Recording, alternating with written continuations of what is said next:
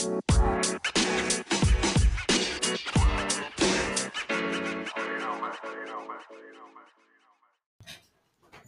everybody, it's officially draft season, and we here at Upside Swings couldn't do what we do without Global Shop Solutions ERP software. Simplify your manufacturing by scheduling a demo at globalshopsolutions.com. Thanks again for listening. Hello everybody, and welcome back to the Upside Swings NBA Draft Podcast, the podcast with the highest delirium. I'm your Upside Swings Bryce Hendricks, and I can't really say words in a proper order anymore because I'm at a complete what's that thing where you can't find the word? It's like on the tip of your tongue and you can't. I'm at a loss. I'm at a loss for words. No, that's that was a little bit of acting. Thank you. I taking my bows now. I'll accept your flowers in the mail. No. But we are. This is a stupid start to this podcast. We are here to talk about the most difficult group of guys we'll have to talk about because as we're kind of working through the back end of this draft, we're just at a point where we're happy if each pod has like one guy we consider draftable. We're just trying to like cover all our bases at this point. And it's not ending like in a particularly like satisfying way because we're just kind of with these groups of kind of boring players. Not to be rude to them, we'll have some fun conversation still, but of course, before we get too into it, I am joined by Cooper Klein and Stone Hansen. Coop, Stone, my friends, how you doing? I'm feeling refreshed, especially after the mock earlier. Feeling good. Excited, despite you hating everybody here. I'm excited to talk at least about a couple of them. So I think it'll be fun, and I get to spread Bediako propaganda as I have for the past like 3 years. So yeah, I'm doing real well. Yeah, like Stone said, it's always great to do the mock, and now my spirits are about to go right back down after talking about some of these guys.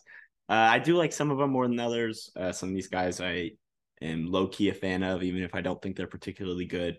But these are a lot of guys who, are big names at the very least, right? And, everybody knows who these guys are. And, let's just hop right in. Let's get right into the conversation here with the best guy on this list. Yeah, we're going to start with Alabama's Charles Bediako. He was the unsung hero of that team, man. I'll die on that hill. That team would not have worked without Bediako in the middle, and his stats kind of back that up. Listed 7 foot 225. He's probably a little below 7 feet tall, honestly, but whatever. 21 years old. He's a March 10th, 2002 birthday. Hey, I'm only about a month older than him.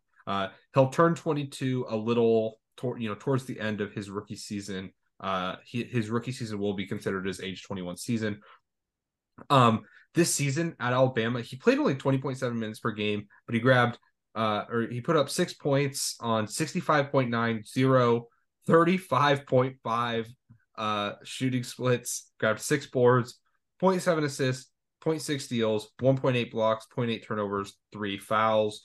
He had a 61.5 true shooting, 65.9 effective field goal percentage. So if you take away that, that horrendous free throw number, his efficiency looks a little better.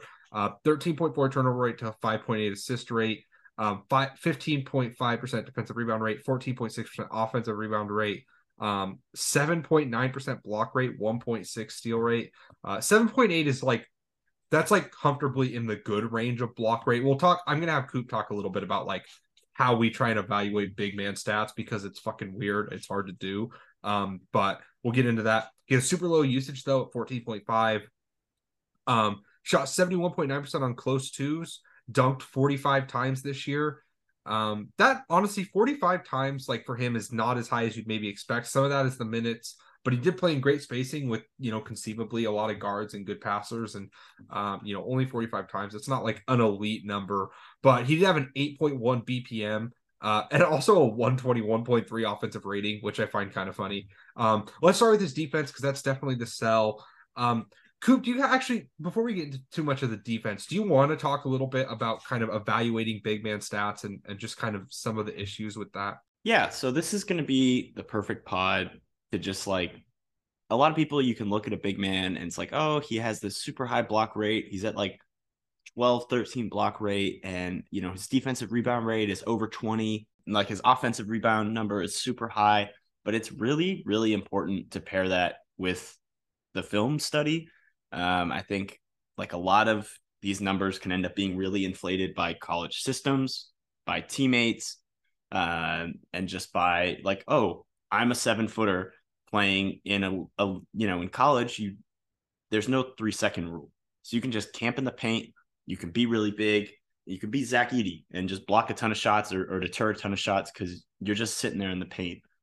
So you really have to evaluate rotations. You have to evaluate their process, what boards they do go for, what blocks they go for. You have to kind of consider role, which is tough a lot. I know that's something that I really struggle with personally. And you also like even like steals numbers, because if every single player is being funneled into the big, like I think Tshiebwe has pretty high steals numbers, and it's like he's not like an elite event creator, right? But just because everything is funneled into him or he's completely useless, you look at the stats, you pull it up, he looks like he's a really good defender. It's a lot of the same danger of just looking at stats in general, but it's kind of amplified because every single system is so different. The rules are so different down in college. And, I don't think this is for Bediako specifically. I think he's one of the guys who like his stats aren't comical, but they are really good. And the role he played, where he is like, he plays a lot in rotation. He's really long, and he's just like solid. He's not block chasing a lot. He's not rebound chasing a lot.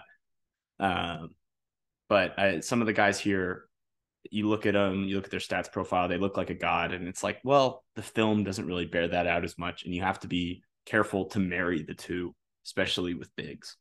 I mean, he's not versatile, but I think he's really good at what he does. I mean, he was probably the best defender on the Alabama team. And I think he held it down for them, especially in the interior. Really good at pick and rolls. I think a really solid rim protector. He's not like elite, but I think that he's going to make shots difficult for a lot of people. He has a massive wingspan, super tall, rarely out of position.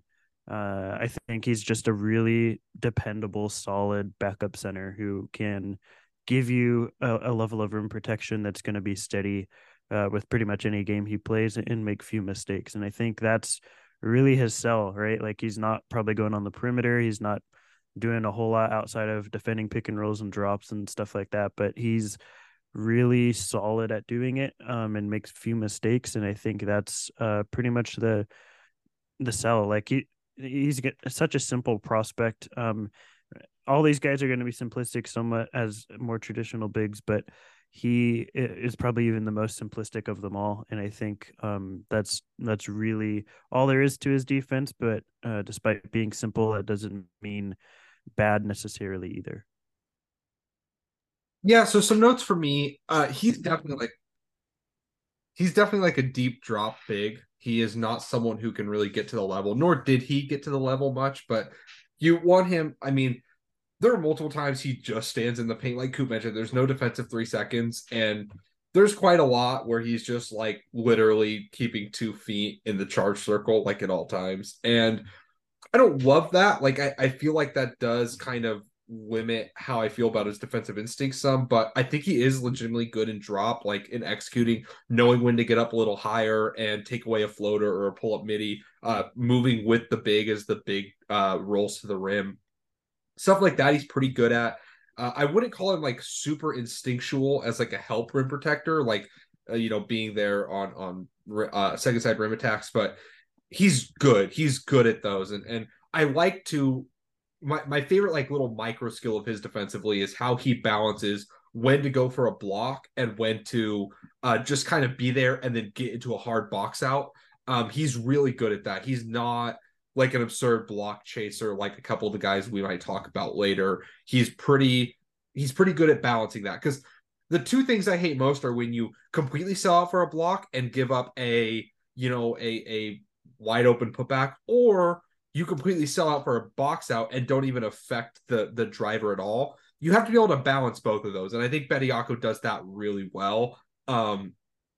on the perimeter, he's just slow, he's stiff. His footwork is actually okay, and like he can kind of take like one or two slides and be all right. Like, so if he's defending someone who wants to get into a pull-up jumper, he's a little better. And I do like his contests in general. Like he's just looks long. Like I said, I don't have a wingspan measurement on the top of my, sheet or anything, but it wouldn't surprise me if he had like a 7'3", 7'4" wingspan, like long enough arms. Definitely a big guy. I think there's enough to like there defensively. Like, I don't think there's like defensive player of the year upside or anything. But I think he projects as at the very least, like an above average defensive big.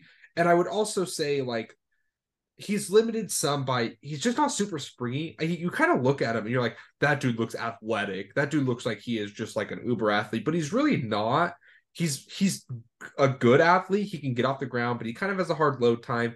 But he is very good at getting vertical and like staying vertical and not like just having guys push through his chest. He's stronger than he looks.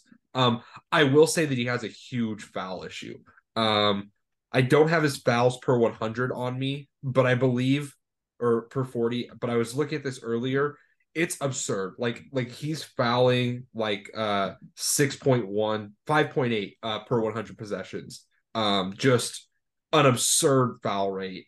Just something that's not going to be sustainable in any sort of high volume at the NBA level. And it's a lot of things. It's a lot of he was kind of asked to be the cleanup guy. Honestly, Alabama did not have good perimeter defenders outside of Jaden Bradley. I did not think Sears was good on the perimeter. Quinterly's pretty bad on the perimeter. Brandon Miller was kind of a turnstile at times. Their other guys, Clowney was questionable. Gurley was out there. He wasn't great. Like, there were just not a ton of great perimeter defenders. So he was kind of asked to do a lot. He was a high volume rim protector. And also, like, he just kind of gets a little too handsy. A lot of his fouls aren't he's fouling shooters with like bad technique or anything. He's just kind of like getting in too early or trying to prevent shots or swiping down too hard. Just like a lot of little things that I think can be cleaned up, but they haven't yet. And he's not super young. So, Coop, where are you at with Bediako's defense? Yeah, like you said, I think he's just kind of solid. He's not scheme versatile, like y'all said. He's just long. He's big. I think like he that's one of my favorite skills. What you talked about, Bryce, just like balancing when to go up for the rebound, when to stay down, when to contest, all that kind of stuff. And I think he's really, really good at that. And he's like not an awful mover in tight space. I wouldn't say he's like a good mover in tight space, but for a drop big, I think he's pretty solid. He's got good length. He can get off the floor, but he just covers a ton of ground, and he's mobile enough to bother guys. Don't really have much else to add other than that. And if y'all are okay, we can move over to the offense. So he's like, I think he's got really good timing as a lob threat. I think he's a good screener for like how like skinny his frame is. I think he'll be able to put on weight and be like a really good screener and box outer. But my favorite thing about his game is the offensive rebounding. That 14.0 offensive rebound rate. Sorry, he uses his length really well. He covers, like I said, he covers ground well in tight spaces. And he's just got a nose for the ball. His hands are pretty solid. Like he doesn't like bobble the ball a lot. If he gets his hand near the ball, he's going to come up with it. I don't think his touch is like crazy around the rim because a lot of his attempts are really easy, and that's why that number is at like 72%. But he does miss a lot of bunnies that you don't like, and the free throw touch indicators aren't great. And I don't think I love it, but if you can just manufacture easy lobs, stuff like that for him, he's solid. He can grab offensive rebounds. I think he's got really good timing on putbacks and when to like get in there. And he's like surprisingly slippery for a guy who's as massive as he is. He can like slide around guys, get an arm in there. I think he's a little bit more than you expect from a pick and roll big like this. But I think he's also good at a lot of the little stuff that you expect and, need these guys to be good at least good enough to be like a backup. Yeah, I think again, like his lack of like elite explosiveness does kind of limit him. He just takes a while to get off the ground. He can't like he can't get to like the top corner of the backboard and like crunch these crazy like he's not Daniel Gafford. I think in terms of like big man prospects, like he's a tier below like the Daniel Gafford types. And Daniel Gafford would be like a totally competent starting center for a lot of teams in the league. So that's not like a huge knock on Bediako, but he is just below that. He can't dribble or like anything like that, but he actually is like not a horrible passer for whatever that's worth. Um, his biggest issue with turnovers, I mentioned he has a sort of high turnover rate for his usage. He just like brings the ball down all the time. And whenever he's like catching and like coming down, and he just brings it to his like hip to try and get this big load up, like he's just letting small guys poke it out. And it drives me absolutely nuts. That's one of my favorite big man skills is when someone can catch the ball high and keep it high and just go right up with it. And Bediako just doesn't really do that because he's such a load leaper. He wants to try and get his whole body into a load leap, and that includes the ball in his arms. And that's kind of a worry for me. He doesn't have very good touch. Every once in a while, he hit like a kind of impressive little touch shot around the rim, but it's nothing special. I mean, again, like he only averaged 6 points per game in 37 games on the year, and he dunked 45 times. Like that can kind of give you an idea of like just how high the percentage of his buckets were dunks. I mean, I can even 45 of his 105 or 146 close to attempts were dunks, and he missed 5 dunks. So I don't know. I'm not gonna do the math. Like this is, the numbers are there. Like he's not like some elite rim finisher without it, but he's not bad either. He's good at using the glass. He's just fine. He's a really good screener. The one thing I'll absolutely give him, great screener. Sets good, strong screens, knows when to slip, knows when to kind of stick hard on it. Occasionally will really rock a guy's, really rock a guy's chest, and I like that. Stone, do you have anything else to add on his offense? And if not, or even if so, you can kind of transition us to where you have him. Yeah. I think the other aspect is just the development he's had over the past couple of years. Like I think the passing was like a weakness of his to begin with, but I think over time it's developed to where he can be like a fine short roll passer, can pass out of doubles if he needs to. Like I think those things are there. He's not creating anything and he's more of just like a ball mover, but I think he can, make the simplistic reads. Um, the load time isn't great. The footwork, like, or the touch, I mean, with like post ups or anything, he's not going to be posting up. He's basically just a cleanup guy and a lob guy. Like, that's all he does on offense. And I'm totally fine with that. If that's your backup for 10, 12 minutes a game, like, I think that's completely fine. I think he can be a really solid rebounder with his arms. The load time isn't great, but I feel like the timing is of when to leave the ground to jump for rebounds. He's put on substantial weight too over the past couple of years, where he was a lot skinnier than he even was this year, and I think he's filled his frame out a bit even since coming in, and I think that's helped him quite a bit too. As a defender, he can now defend post ups. I think can take more contact in those situations, and you're fine with it. And I think he does set good screens. Like he's able to screen, roll really quickly. That's one thing I like about him quite a bit is that he is a really strong roller. He's not like taking a long time to get to the rim. He sets his screen and immediately will turn and roll. I like that about him, and I think he's just overall I view him as the way I've always viewed him. Like as much as I'm putting out this Bediako propaganda and for however long I've been doing it, like I've still only ever seen him as just like a solid backup center, and I don't see him as anything more than that. But I think he's one of the easiest bets to be that, of just a career guy who can come off the bench, give you 10, 12 minutes a game. As someone that can protect the rim, be a rim runner, basically. I mean, that's what he is, and be totally fine at that. And I think that's the best way to view Bediako. And because I feel so confident in him achieving that sort of outcome, to me, that's worth fully like 100% as a draftable guy. I think I have him 47 on my board, which is about the end of that tier, but someone I would still I feel confident in being an NBA player, and to me, that's worth solidly drafting. Yeah, I have him as a guy I would I'd take him in the second. I have him at 41, below Amani Bates and above Trace Jackson Davis. He's solid. He can give you stuff. I think he's like good at a couple different big man micro skills.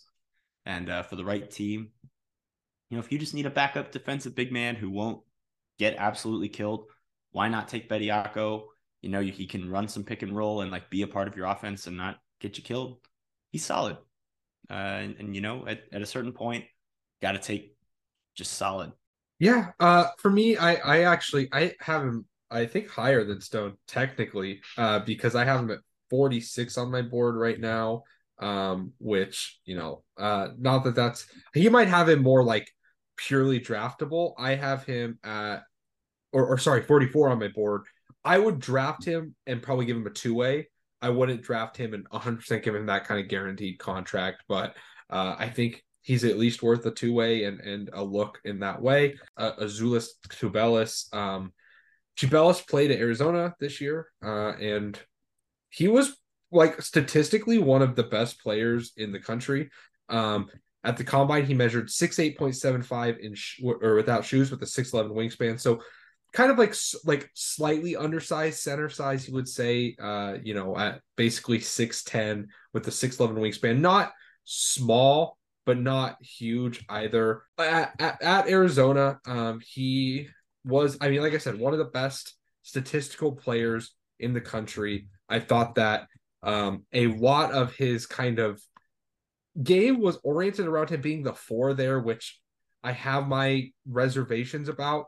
But he is a March 22nd, 2002 birthday, 21 years old. So 12 days younger than Bediako. He'll turn 22 towards the end of his rookie season. He did spend one more year in college than Bediako, though, for whatever that's worth.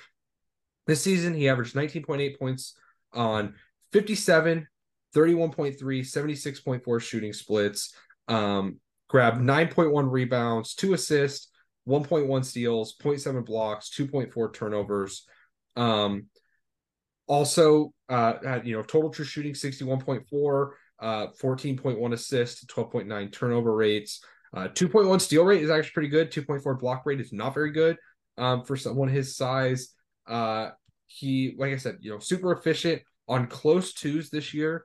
He shot 69.4% on 278 attempts. Important to note that they played really fast. And that's a big part of that, but also shot 41.5% on far twos, which that'll encompass like floater shots, some post ups, and definitely mid range jumpers. He also did not shoot very many threes, only a 1.73 point rate, but I think some people think he can shoot from outside. Dunked 22 times. Coop, I'll throw this to you to get this started. Just what'd you feel about kind of his overall offensive game? Tubelis is the evil twin to the good grifter. He's the bad grifter to the good grifter. I think he just wins on such thin margins and like off of such bad officiating, and it's not like I don't think he can shoot. I don't know how to feel about the passing. I don't think it's like super advanced, but he can like make hit aheads and make like simple reads in the Arizona motion offense. And that really just leaves him with at the rim finishing. And I mean, most of his stuff is assisted. And I don't think he's a crazy vertical threat. He's not super crafty. Most of the time, it's just Arizona plays faster than you and runs you off the floor. And he can't really do much. I'm just not like the statistical profile is crazy. The 70% at the rim, almost 300 attempts, crazy. But when you're playing at the pace that Arizona plays at, I think the tough shot making is kind of cool, but then that makes him 6'11" Jaime Jaquez with even less skill. And that's like without the passing. And I don't really know how to feel about that kind of player. I don't feel very strongly about him being like an NBA player. So I'm worried. I think a lot of this is, Arizona fool's gold. And I don't see how it translates to the next level very much. Yeah. I don't really see anything offensively. Like, obviously he had some value in college offensively, but to an NBA level, like I think I don't, most of the passes to me are, it's not created, it's like created out of the post, I guess. And I don't think whatever NBA team drafts him is drafting him with enough usage to make that passing sort of valuable. Because they're not feeding and running their offense through the post through Tubelis, most likely. And I don't buy the shooting. I don't think the touch is there for it to really be there. Maybe he can hit some spot ups, but probably not at any meaningfully enough volume for it to matter a whole lot. I think that the that he has good footwork in the post, like as a post scorer. I think that's his biggest positive, is just the footwork that he has. But I also think that he just has like, it's really slow load time as a leaper to try and finish through anything. I feel like he tries to force a lot at the rim, and like if you're predominantly going to be utilized as like a post scorer, which in and of itself is difficult to do these days as a fringe draftable type guy, um, then you need to make sure you're really good at that. And I think that he has a lot of trouble with forcing everything there. He's not a good enough leaper to finish over guys. I think that he's premeditated quite a bit in terms of like, I'm gonna get this shot off regardless, and he tries everything in his power to make it work and happen, and it just doesn't a lot of times. Um, I think that there's just a lot of like, when you zoom out, it's like, is this guy whose best attribute is being a post scorer, is he good enough at that to really succeed at an NBA level? And to me, I just don't see that.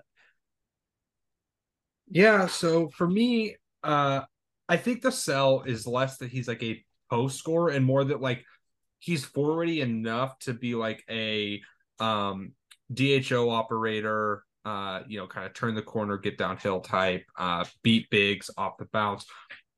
I think my issue with that is he's not fast enough to beat bigs, and he's not strong enough to beat bigs either. He was very reliant on playing the four and being guarded by other college fours. And that is something that worries me. Like when you're that, your skill set is so much based on bullying smaller guys.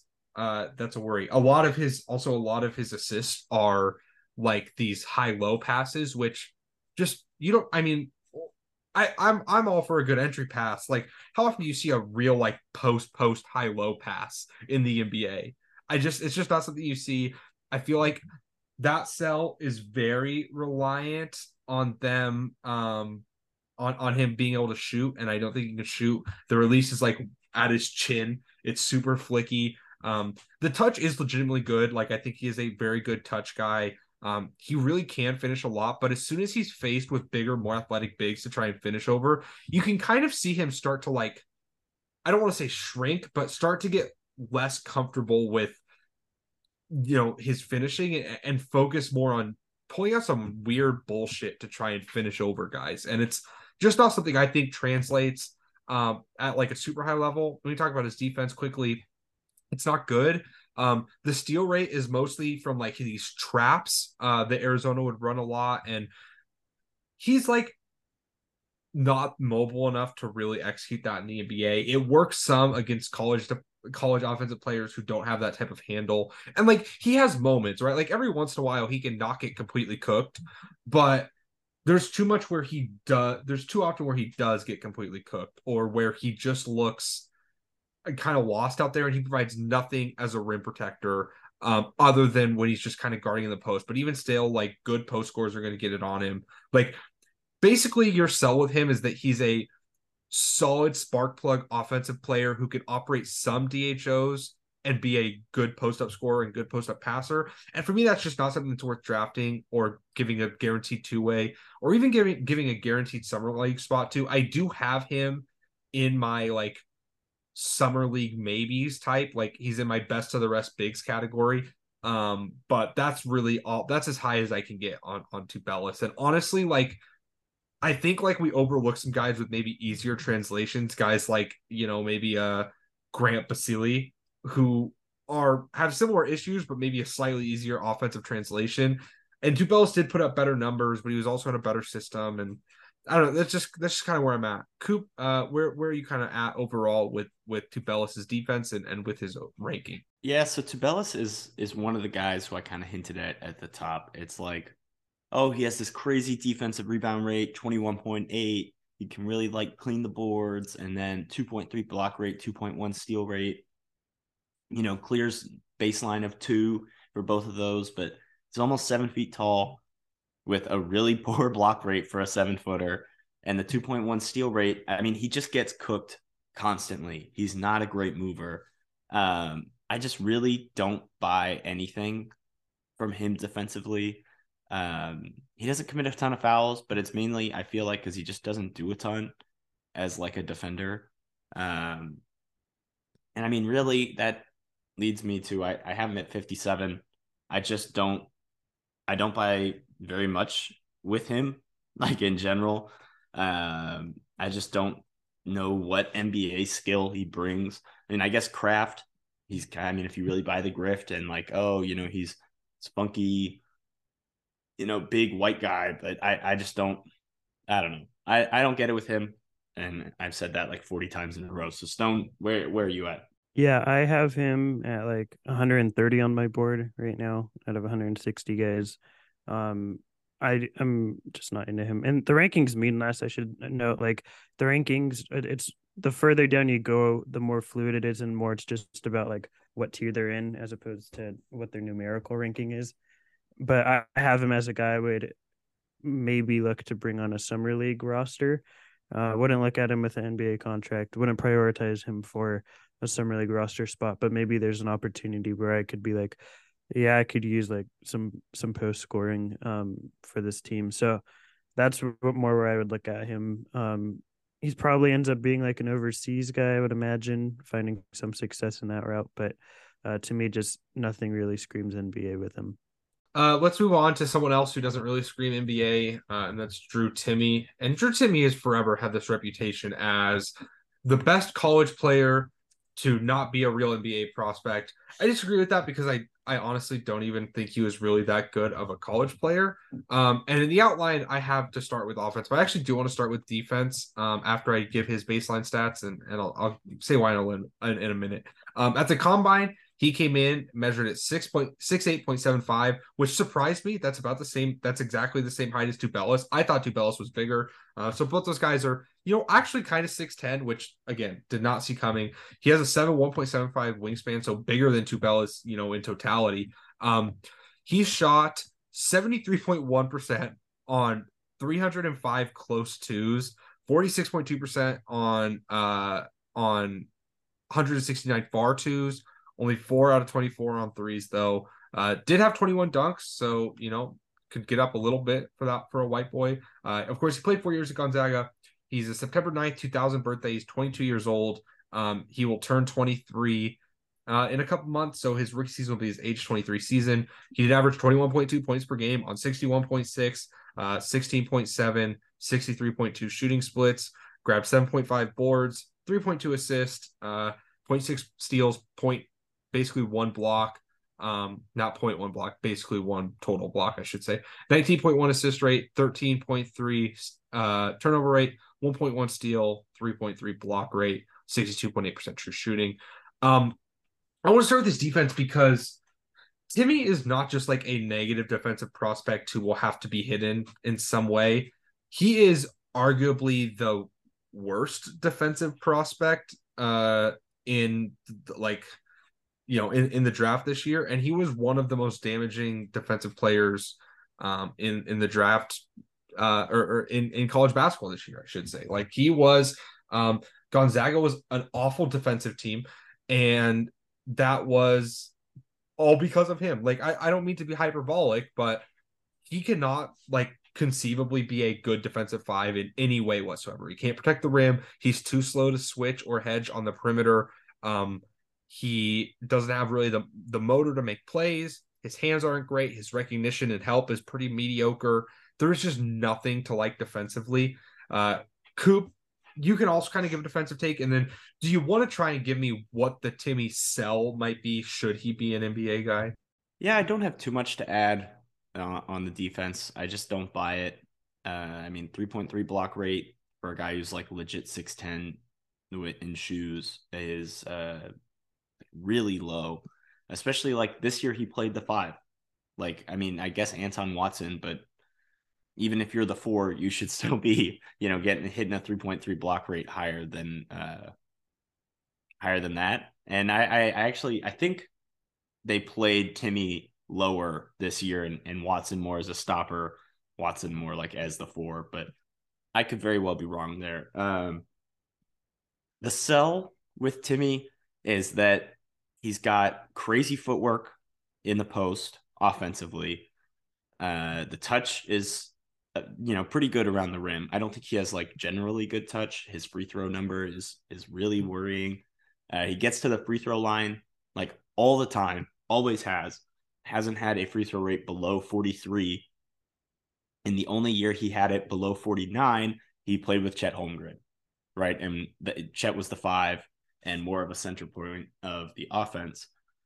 So you're basically betting on him to be an all offense bruiser big who can make some passes. I think he's like improved every single year as a passer. His assist rate has gone up every single year. His delivery's gotten a little bit better. His vision's gotten better.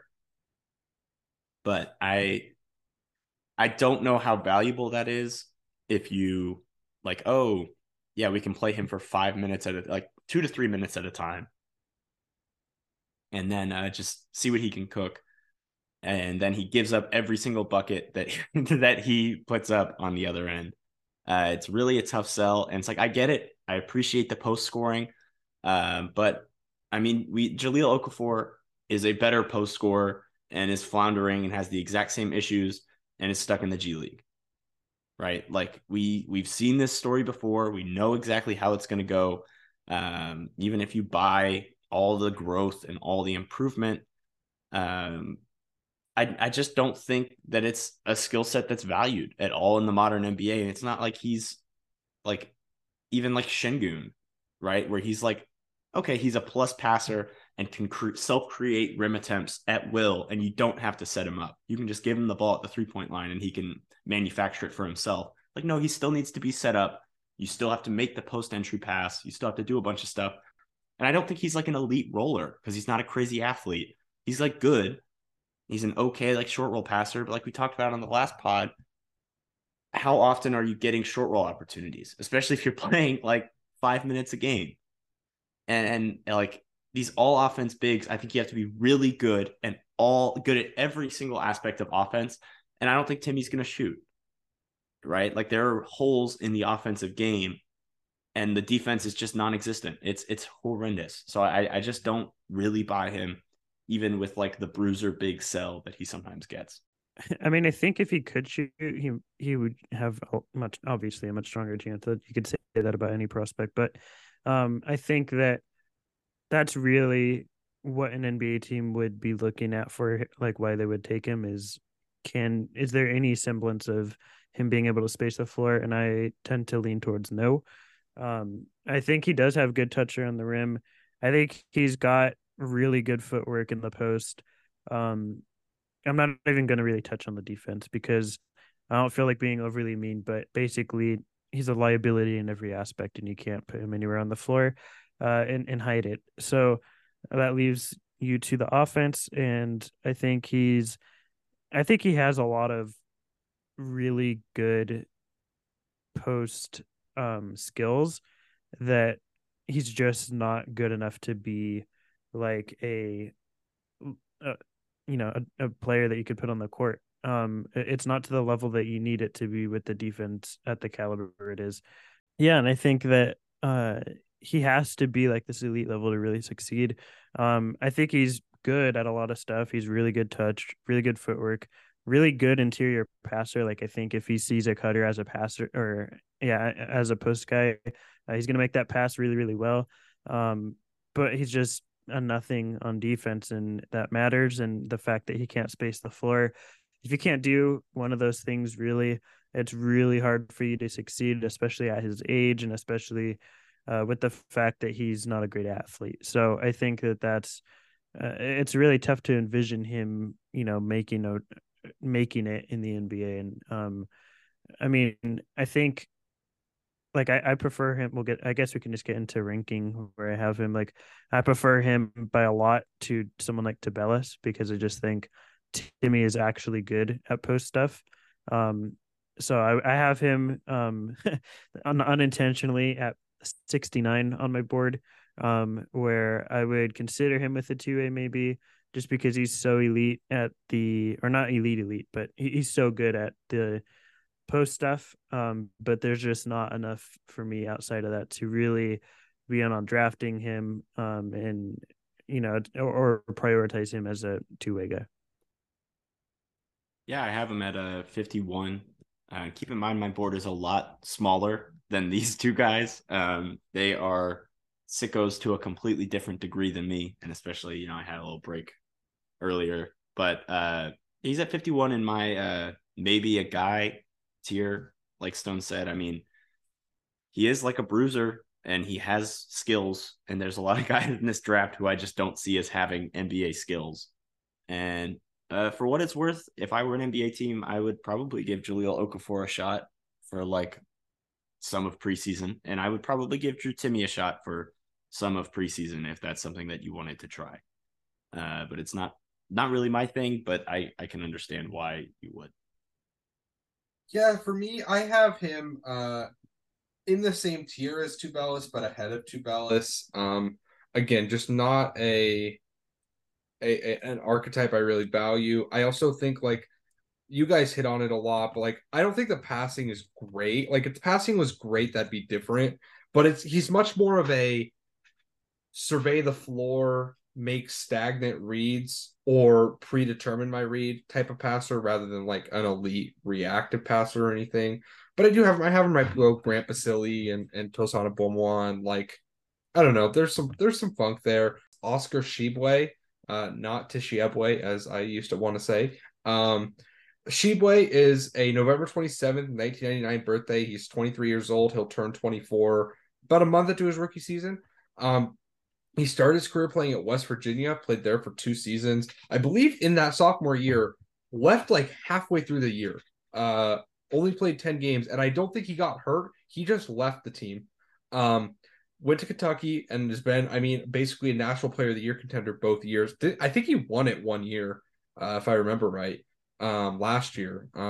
Anyways, this season he averaged 16.5 points per game on 56, 0, 72.9 shooting splits, grabbed 13.7 boards, 1.6 assists, 1.6 steals, 1 block, 2 turnovers. Obviously, the stat that's going to stand out is that 20.7% offensive rebound rate, 29.8% defensive rebound rate, 60.3% true shooting, 9.5 assist rate, 12.9 turnover rate. Some solid numbers there. Only a 3.3 block rate though, 2.9 steal rate. It did have a 5.4 block rate his junior year, so like that number at least looked a little better.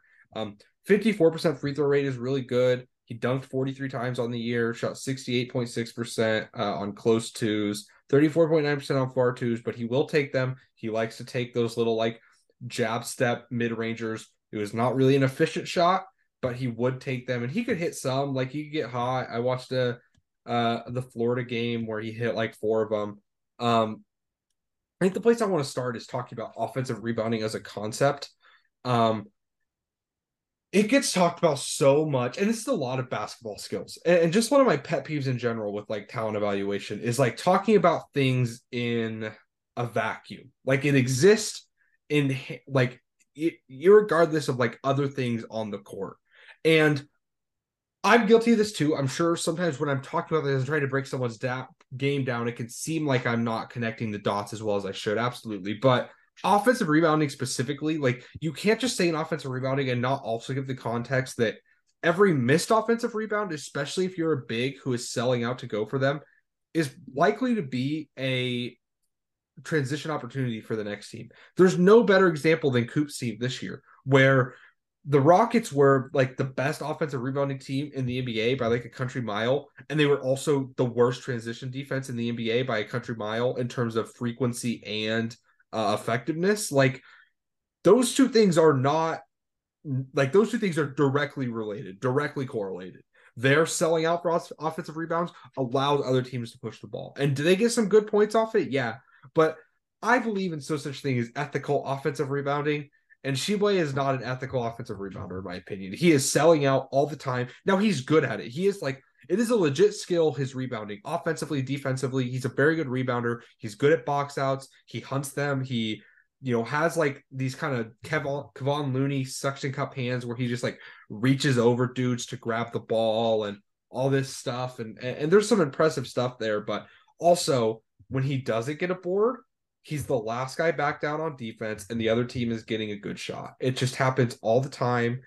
And it really bothered me. So Stone, I'll throw this to you. That was kind of my rant on his rebounding. How's the rest of his offensive game? I mean, okay, so I'll start with this. I'll start with the good. Like, I don't get into character much or anything just because we don't know these people. But like, Tshiebwe's been around for a long time, and I've seen a lot of his interviews. He seems like one of the coolest people. Like, he seems a really high character dude. He has worked a ton on trying to make that mid range formidable. Which I know we're talking about defense more, but or offense, excuse me, but that I don't buy that offense translate. Like I don't think that as much work as he's put in, it's still to an NBA degree. Like it's still very much a inconsistent part of his game that is just not there. I don't think he has the touch to really make it work. I think it's not there for him offensively with how he can score. It's very much for me, what we talked about with Bediako as a cleanup guy, as a role guy, like I think that's his offense boiled down to two aspects of what he provides at an NBA level. I think it's that. And I don't think he's the role man in sense of like a lob threat that Bediako might be. So it's difficult for me to envision, what the offensive sell with him is. I think he's worked too on becoming like a pretty decent passer out of the short roll for whatever it's worth, because I don't think he's going to get a lot of those opportunities necessarily, but he can do it.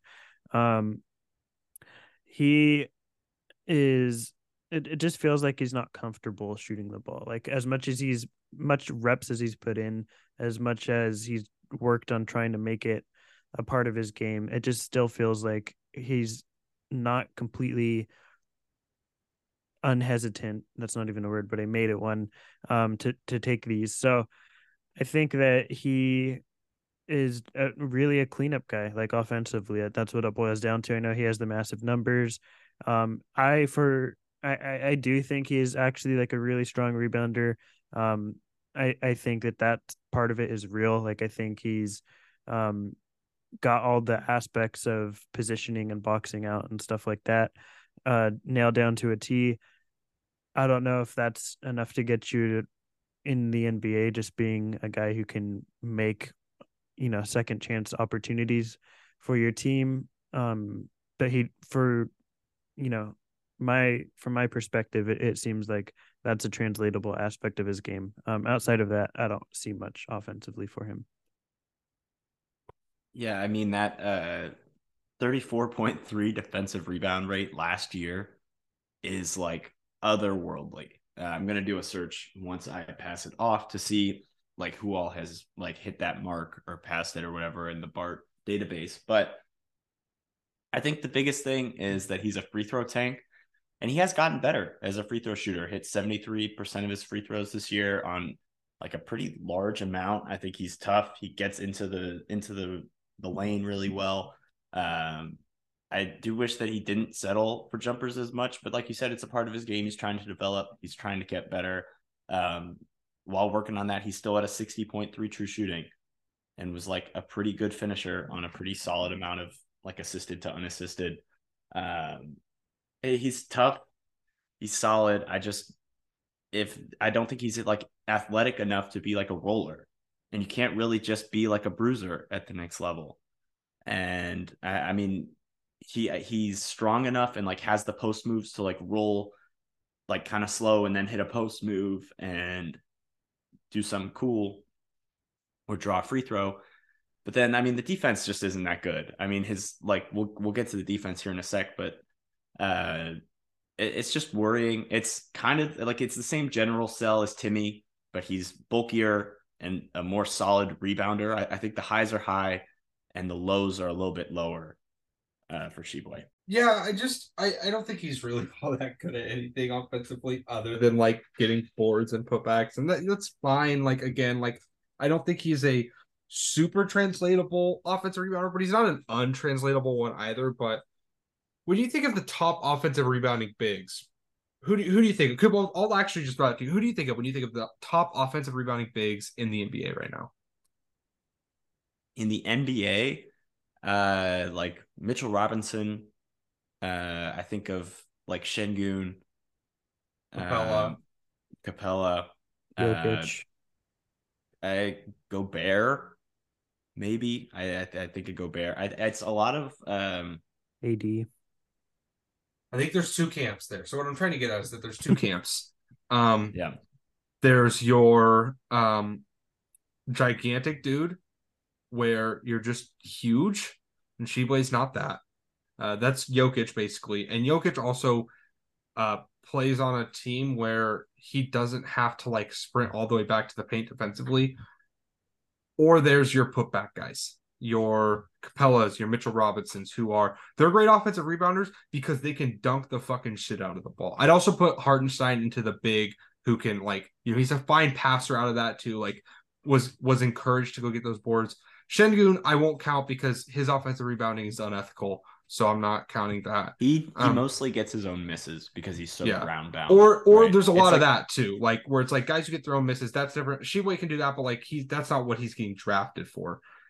What I'm getting at, and Stone, I'm with you. Like I don't like to do this whole like, oh, like if it hasn't worked before thing that means it can't work. I'm not trying to say that, but with Tshiebwe, like I think there's specific types of offensive rebound gurus that work in the league. They're guys who can get on top of the rim and dunk it as they get the board, or they're like guys who have just absurdly good hands and are good passers out of that. So a guy like Jokic, part of why he's so empowered to go get offensive boards is that if he grabs one and there's three guys around him on defense, he's going to find Jamal Murray open on the wing, like immediately. And that's the same with Hartenstein. Hartenstein was great at that, especially for the Clippers. The Knicks less so, but like that's a valuable skill. Tshiebwe doesn't have that.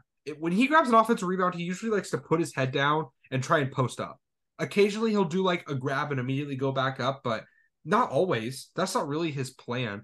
A lot of his offensive rebounds are like basically fouls where he's kind of reaching over someone's back and grabbing the ball and then turning his back to them and immediately trying to do a post move. Like it's just not a super translatable thing. And as I move to the defense, like he's a good defensive rebounder, but he can't do anything else effectively on that end. He's a bad rim protector. His lateral quickness looks fine, but then he's also like extraordinarily poor, like footwork wise. Like he can take like one or two good steps and then he's going to get beat. So it's like, how important are those one or two good steps? I don't know. It just doesn't really move me at all. And for me, he's another guy who I have in my undrafted range, my deep undrafted range. I have him right above Azuolas Tubelis for whatever that's worth. Like there's just guys I don't really buy. They'd probably stick in the G League for me. They're probably in real life like gonna get legitimate looks, maybe even get drafted. But I wouldn't. Stone, Coop, where are you guys at? I have him at 92 on my board. So basically like right in between Timme and Tubelis. He's someone that I would prioritize with the summer league roster spot. I wouldn't consider him really with a two-way, but I would definitely prioritize him on my summer league team. Yeah, I mean, I think he does at least have like as valuable as they may or may not be to whoever is listening, I guess. He does, for what it's worth, have NBA level skills. It's just the value of those aren't super high, with the fact that he doesn't have a lot of ancillary skills to go along with it. So at the very least, like I think there's that, and for me it's worth prioritizing as a summer league roster spot. Yeah, so I know I have Tshiebwe in the same tier as Timme, but I honestly am personally trying to sort out whether to have him above or below Timme. I think I like Tshiebwe's just like absolute machineness as a rebounder, even if it is kind of unethical. I think I like that more as a backup bet with like some of the post scoring and some of like, oh, he's at least trying jumpers and a lot of stuff like that. I think I prefer that to a guy whose main sell is just, oh, look at the post footwork and all that kind of stuff. So I think I'll end up with Tshiebwe just at 51, right above Timme. But I mean, it's if you really want a mix it up, backup big like that, you do you. Let's move on to the next guy we're talking about, and that's Toumani Camara. Camara is he played at the PIT this year, and people said he looked really good there. I did not watch those games, but people said he looks good. He's from Brussels, Belgium, so shout out. It's seems like a cool place. Listed at 6'8", 220. He's 23 years old. He's a May 8th, 2000 birthday, so he just recently turned 23. His rookie season will be his age 23 season. In 4 years in college, he started his career at Georgia and then played at Dayton. By his senior year, he averaged 13.9 points per game on 54.6, 36.3, 66.9 shooting splits, grabbed 8.7 rebounds per game, through 1.7 assists, 1.2 steals, 0.8 blocks, 2.1 turnovers. He was playing more of the 4 for Dayton. It's probably worth noting next to Dayron Holmes, and that will affect some of his numbers. 3.2 block rate, 2.6 steal rate, 13.4 assist rate, 15.4 turnover rate, 60.9 true shooting. He had 38 dunks on the year, but didn't miss a single one, 38 for 38, which is good and bad, I suppose. 72% at the rim, 38.8% off bar twos. Actually, that's a pretty solid number. Took some threes on the year, like I said. Shots 36.2, made 29 total threes. So shot a little less than a 3 per game, and shot 36% on them. Had a 60.9% total true shooting, like I mentioned. So there's some stuff to like there statistically, even if especially the defensive stuff is not great. Coop, I'm going to throw this to you. What's just the general sell with Toumani Camara? Well, I mean, it's a guy who kind of played on the perimeter next to Dayron Holmes a lot of the year. He's got a little bit of a handle. He like you said, the shot is kind of real. I don't think I buy it personally, but I mean, 36.2% and almost 67% from the free throw line. Oh, solid. You can trick yourself into buying that pretty easily. Got to the free throw line a solid amount. I think that's because he can just dribble a little bit and is decently tall, but he's not NBA big man size, and he's not athletic enough to make up for the fact that he's not NBA big man size. He's got there's some funk there offensively. I mean, like I said, the handle and the offensive rebounding is solid, but he's mostly just an easy finish merchant who plays off of the fact that Dayron Holmes is a dunk machine, and that was a pretty good team, and he was mostly a cutter. And he's not a wing cutter because he's not really getting guarded out to the 3-point line. He's an okay screener. I mean, he's just kind of okay. The at rim numbers are kind of inflated by the easy dunks, and then just how easy the other guys on the team made it for him to just finish over and over and over again. And he missed a lot of bunnies, that you don't expect guys that big in the A-10 to really miss. He's another, I mean, honestly, I'm not really sure where to be with Camara offensively, because number one, it was an awful context for him to succeed in any real way at Dayton. He can't succeed playing next to a guy like Dayron Holmes. It's just not going to work for him to optimize him. He's very much a, like Cooper said, a easy finish type guy, and that's basically a 5 on offense. and he was forced to be a 4 on offense because Dayron Holmes was playing next to him for so often. A lot of times they're getting in each other's ways, like as cutters and off-ball guys. But yeah, I mean, other than that, like it's just a lot of he's a good off-ball mover, I guess. But as a guy who is going to like primarily offensively be this finisher, he's got really bad touch in my opinion to make that work. Like that he's missing a lot of easy stuff like Cooper said. He just doesn't have like a good toucher on the rim. He can make like dunks or whatever, but there's a lot of the finishing too is just him going at his defender and putting the ball up. Like there's not a lot of I'm gonna finish in this specific way to get the ball into the hoop and get around my defender. It's just let me get to the rim and the ball will go up from there and hope for the best. The other aspect is uh apart from me not really buying the shooting, he just doesn't pass like at all. He'll never really look to make a pass unless it's just like he's on the wing, can't get a shot off, and it's like a ball movement type thing.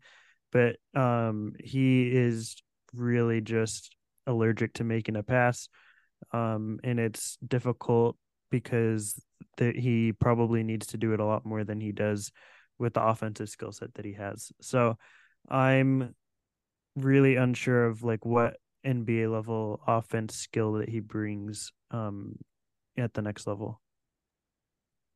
Yeah, I think I'm a little more in on like I like his ambidexterity as a post finisher. I think he has some fun handle moments. I love his stutter rip move.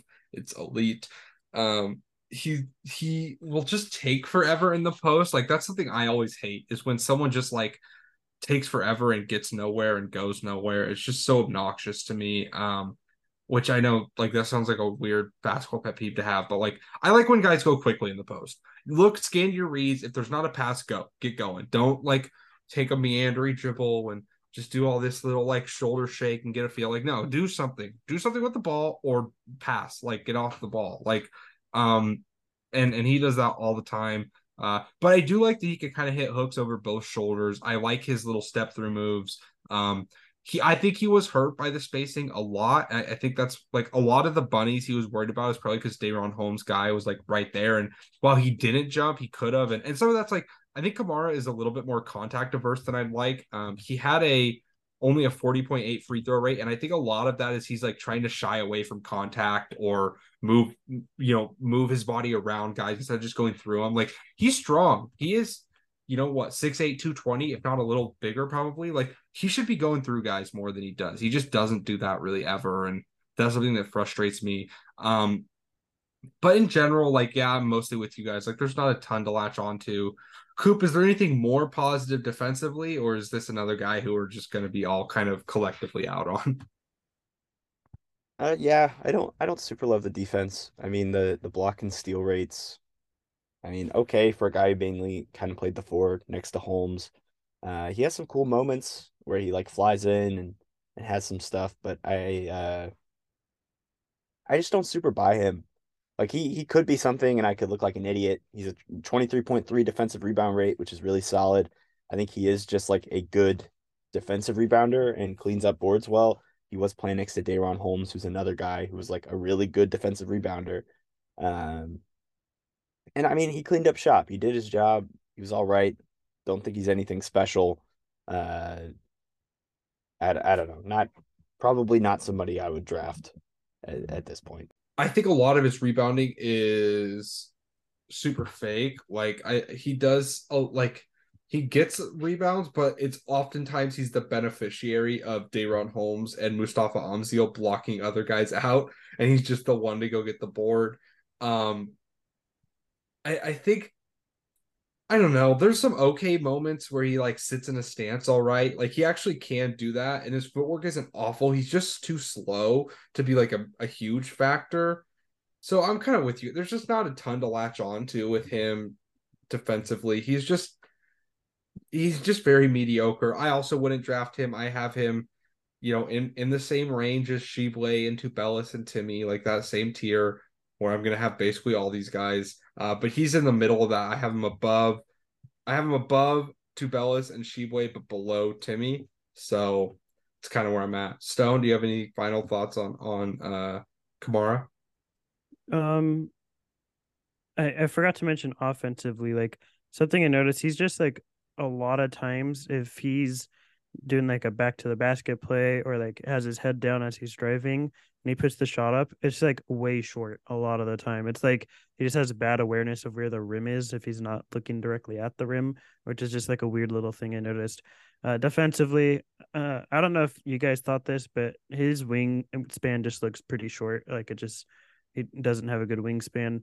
I don't think he's a rim protector. I don't see how he is able to defend guys on the wing. So I just don't really see where he fits in defensively. Um, I have him at 120 on my board. Not someone I would really consider with a 2A or prioritize with the summer league roster spot. I would maybe give him a summer league roster spot, but I'm not clamoring to do so. Kaodirichi Akobundu-Ehiogu. We're going to call him KO because that's easier. I believe that's how he prefers to be referred to as well. He's from Lagos, Nigeria. He's 6'9", 190 pounds with a 7'4" wingspan. He is an October 7th, 1999 birthday, so he's 23. He'll turn 24 like right before the start of his rookie season, so he's old. But there's a pretty obvious, like, and everyone will point to this, like, he doesn't have a ton of playing time history. He started his career at Southwest Assemblies of God College. I don't know where that is or what that is. I don't have any stats from there, but that's where he played. Then he transferred, so he sat out a year because this was before the transfer rule. Played at UT Arlington for 2 seasons where, he averaged 21 minutes per game in both and never scored over 5 points per game. Was an efficient shooter for whatever that's worth. Then transferred to Memphis, played only 10.6 minutes in 30 games. I believe he dealt with some injury stuff, but obviously some of it is just that he didn't play much. Averaged only 2.6 on 73.8, 55.20, 0 3-point shooting, 55.2 shooting splits, 1.7 boards, 0.1 assists, 0 steals. He did not have a single steal on the whole year. 1.6 blocks. Again, total steal rate of 0. The year before that, he had a 1.3 steal rate. The crazy thing is his career block rate is 15.2. This year at Memphis, it was 17.2, and he had a 69.9% true shooting. Has never had below a 69% true shooting in his 3 years of of real college ball. 73.8% effective field goal rating this year. He did have a 22.9 turnover rate to only a 2.1 assist rate. That is insane. That is absolutely insane to think about. Dunked 19 times despite, again, only playing like 10 minutes a game. 76.3% on close twos, 66.7% on far twos, but only took 3 of them. And did not attempt, or he attempted 1 3 and missed it.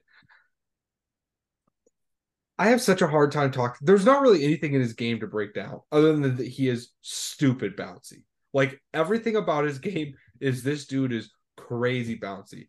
He's not an uber quick leaper, but he can like in game touch the top of the backboard for lobs and shit. Like legitimately crazy bounce. Mostly in space. He's not a great tight space leaper. He struggles with contact because he's so skinny. I just don't think there's anything actually there. Listen, I love the idea of a guy who can do all this crazy shit and is super athletic. He's played at 2 different schools and barely played it. Has never averaged over 5 points per game. And like some of it is he should have gone to a team that wants to run spread pick and roll 1,000,000,000%. Memphis was a horrible fit for him. I don't know what he was thinking there. It feels like he got some really bad advice because that was just never going to work out. But like he can't post up, he can't dribble, he can't pass. His rotations are generally really late on defense. He has pretty bad touch. It's just he's super athletic and he can finish lobs like crazy and block some, like have some crazy looking blocks. And it's about if you buy that enough to be worth anything. Stone, what's your kind of overall feeling on KO? Yeah, I mean, if you put him in the role that we envision Bediako being, right, in the NBA, I feel like there's some sort of pathway for him to maybe succeed, just because the tools are so ridiculous. He's so long and bouncy. I think he has a really quick second jump. I think an underrated aspect of shot blocking in general, but with KO is that he is very adaptable in the air as a shot blocker. He's not just going straight up and down. Like I think he can track the ball in the air very well and adjust to that.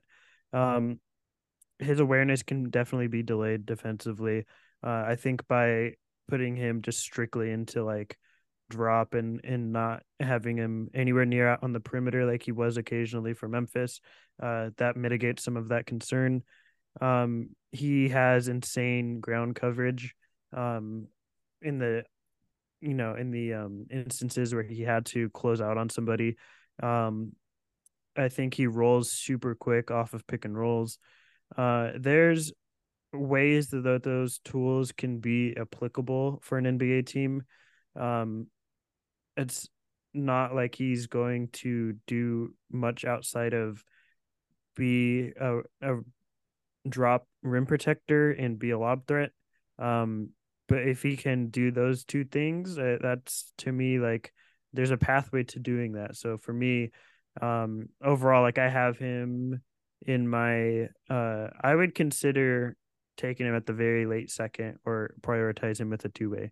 Like I think that there's a real pathway for him to becoming a backup big. And I have him at 64 on my board currently. Yeah, I have a soft spot in my heart for Cal. Um, it's it's not a logical soft spot, but like you watch the shit he does and you're like, "Oh, you are the only person on planet Earth who can do that because you're insane." Um, and it's hard to at least not be like, "Hey, we'll bring you into summer league. We'll get you with another pick and roll ball handler and see if you're anything." And if not, no big deal. I don't think I'd draft him or anything, but I mean, I can at least envision a world where he's like an NBA player, right? Like there are worlds where that happens, and he's like, okay, you can play some, just because the tools are so crazy. I mean, Bruno Caboclo was almost an NBA player, and he was just really long. He wasn't even an athlete like this, and he could kind of shoot. So I don't know. I love Cal. I'll probably end up with him at like I don't know. My head says like 60 and my heart says like 50, but it'll be in the same tier nonetheless. I have him in the same tier as like all these other guys. Like I'd probably give him a summer league spot, like just to see because yeah, like there's so much weirdness there. But at a certain point, he's 23 years old and has never done anything like on a basketball court. Like I don't know. I don't know. Like I definitely prefer like a James Najee to him, right? Like Najee is a similar type of athlete and has similar issues, but is like has actually done things and been efficient and somewhat good at a good level. Like KO just doesn't have that. And like KO's not the NBA is full of elite athletes. He is not like such an uber elite athlete that he could be like some creator bet or anything. Like that's not who he is. Like so it's just like especially at the 5 spot, like I just want to see something more there is all. But again, he's not horrible. He's fine. All right, we're gonna move on to our last guy, and this one should be fairly quick because Coop has not seen much of him, but he's interesting, and we wanted to talk about him a little bit, and that's Trey Jemison from UAB. He is a November 28th, 1999 birthday. He'll turn 24 before the start of his rookie year. He started his career at Clemson, where he barely played, and then he transferred to UAB, where he's been about a 25-minute per game player in his final 3 years of college basketball. This season, he averaged 9.1 points per game on 58.6, 0, 64.4 shooting splits, grabbed 8.4 boards, 0.5 assists, 0.6 blocks, 1.7 or 0.6 steals, 1.7 blocks. Had a 7.4 block rate. That's pretty good. It's about what you want. 1.3 steal rate, 3.7 assist rate to 12.2 turnover rate, 19% total rebound rate, 12.5% offensive rebound rate, 60.3 true shooting. He dunked 44 times, shot 73.8 on close twos, and there's nothing else really that stands out about his advanced statistical profile. Stone, you're the Jemison guy. I'm gonna let you just kind of give the overall positive take. Just what's your positive vibes regarding Jemison? Yeah, I just think he's really good at a lot of the little things that you want in a backup center. Again, like Bediako, he's not someone I project being anything more than that. But I think that like he is probably the best screen setter in this class, in my opinion. Not only just in terms of how hard and the contact he can make screens, because that's one aspect of it, but something that I don't think gets talked about much is the way that you set screens. Like he dictates whether a guy is going to go over or under him a lot of the times. I think that's a really underrated part of basketball and something he's really good at. I would say that like as a rebounder, he's a really strong rebounder. The numbers are probably inflated a bit because of the competition he played and who he played with, but I think he is really strong at boxing guys out and positioning himself really well. I think he can defend pick and rolls pretty well, defend and drop. Um, he stays with shots for offensive boards and cleanup opportunities. Like he's tracking where the ball is in the air and making sure that he's putting himself in position for when that ball comes off the rim. I think that he almost at times like acts as like a, I don't know anything about football, but I think this is a position like a blocker. And I think Jemison acts as that, where he's just like making sure guys get out the way so that the small guards that he was playing with had an open lane to the rim. I thought he was really good at um making sure that he's able to create opportunities for his teammates to get better shots through screens, through blocking, things like that. He doesn't have good touch. He's basically an around the rim cleanup, finish glass guy, like much of the guys that we've talked about today. He has, I think, a lot of like he probably could average 6 to 8 more points a game than he did if his guards actually passed him on dives to the rim. Like there's a lot of times where he sets a really good pick. He's wide open, cutting down the lane, and his guards aren't even looking towards his way. They're looking just to pass it for, an isolation three. I think if the guard play was better, he could have averaged quite a few more points. But yeah, I mean, overall, he's just to me a really another solid bet at being a backup. Takes forever to get off the ground. Can't really get up in tight spaces at all. Very reliant on like strength and using angles in that way. They hard hedged him a lot. And he's fine at executing that. I actually really like his hustle to get back into plays in comparison to someone like Mo Gay, who we talked about recently. But he's like not quick enough to switch, and his drop technique isn't great.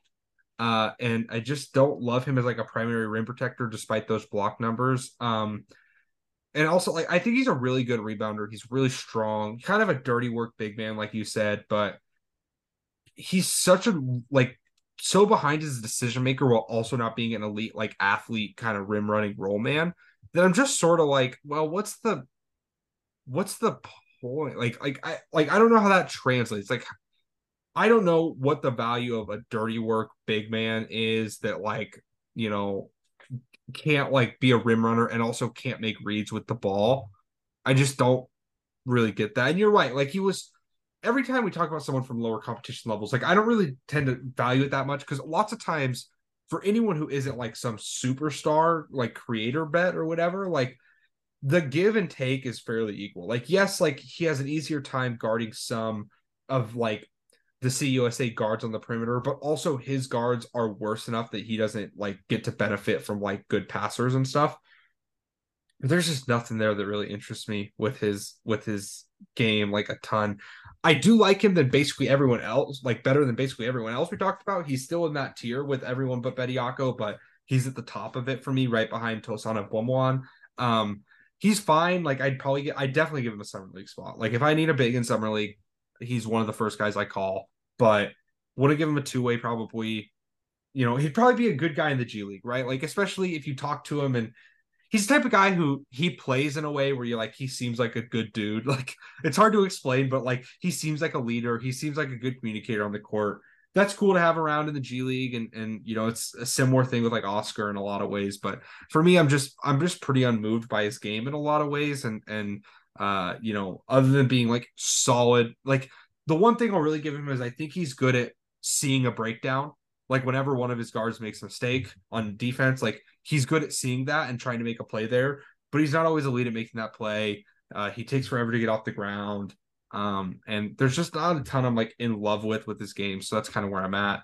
Coop, I know you didn't get to see him, but before we kind of go, I don't want to rank these guys because I just don't really care. I'm tired. But Coop, I do want to ask you, just like in general, do you think any of these guys like are legitimately worth like a full contract out of the draft, or do you think at best they're all two-way guys? Well, I mean, Bediako, maybe, right? Like if any of these guys is going to be worth anything, it's going to be Bediako. And how worthy is a pure drop big who's not like an outlier athlete, is just like solid, right? Like a no mistakes, solid, big, you know? Um, and I honestly, I think that's a tough question. I think I would probably give Bediako a two-way, especially with the extra two-way slots coming. I don't think I would roster him like full time unless you like really have a need for a drop big who can just be solid. Like if you're Milwaukee, yeah, I'd roster anybody because my roster fucking sucks ass. But like for most teams, I don't think that there's like really a spot for most of these guys. If you desperately need one of them, then yeah. But most teams don't have a desperate need for backup big, and there are better backup big bets, in this draft. I disagree quite a bit. I think a lot of teams need backup bigs. It's a replaceable position. I haven't moved away from my stance on that.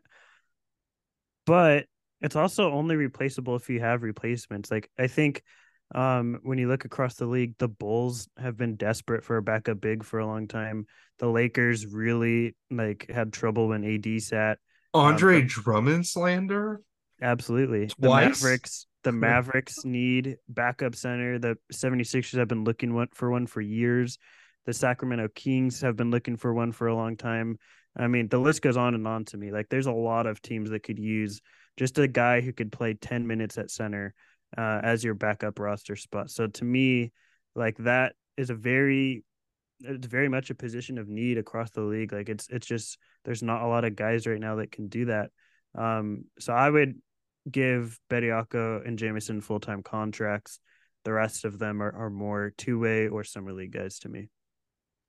Yeah, no, I think that's completely fair. And for me, kind of where I'm at with that is I'd give Bediako a two-way and then no one else a contract, but Colin Castleton rules, and I'd give him a full contract out of the draft. So no, this has been great, guys, and I'm exhausted, but stay tuned for some more pods coming your way very soon.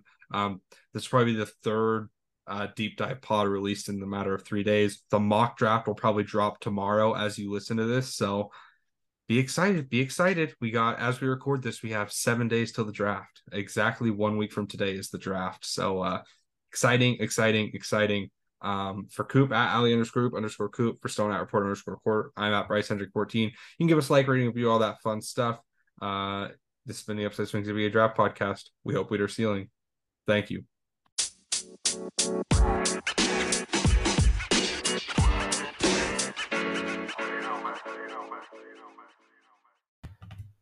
We'd once again like to thank the people at globalshopsolutions.com. Simplify your manufacturing and schedule a demo today at globalshopsolutions.com. Thanks again for sponsoring the podcast. Thanks again for listening. We hope we hit our ceiling. Thank you.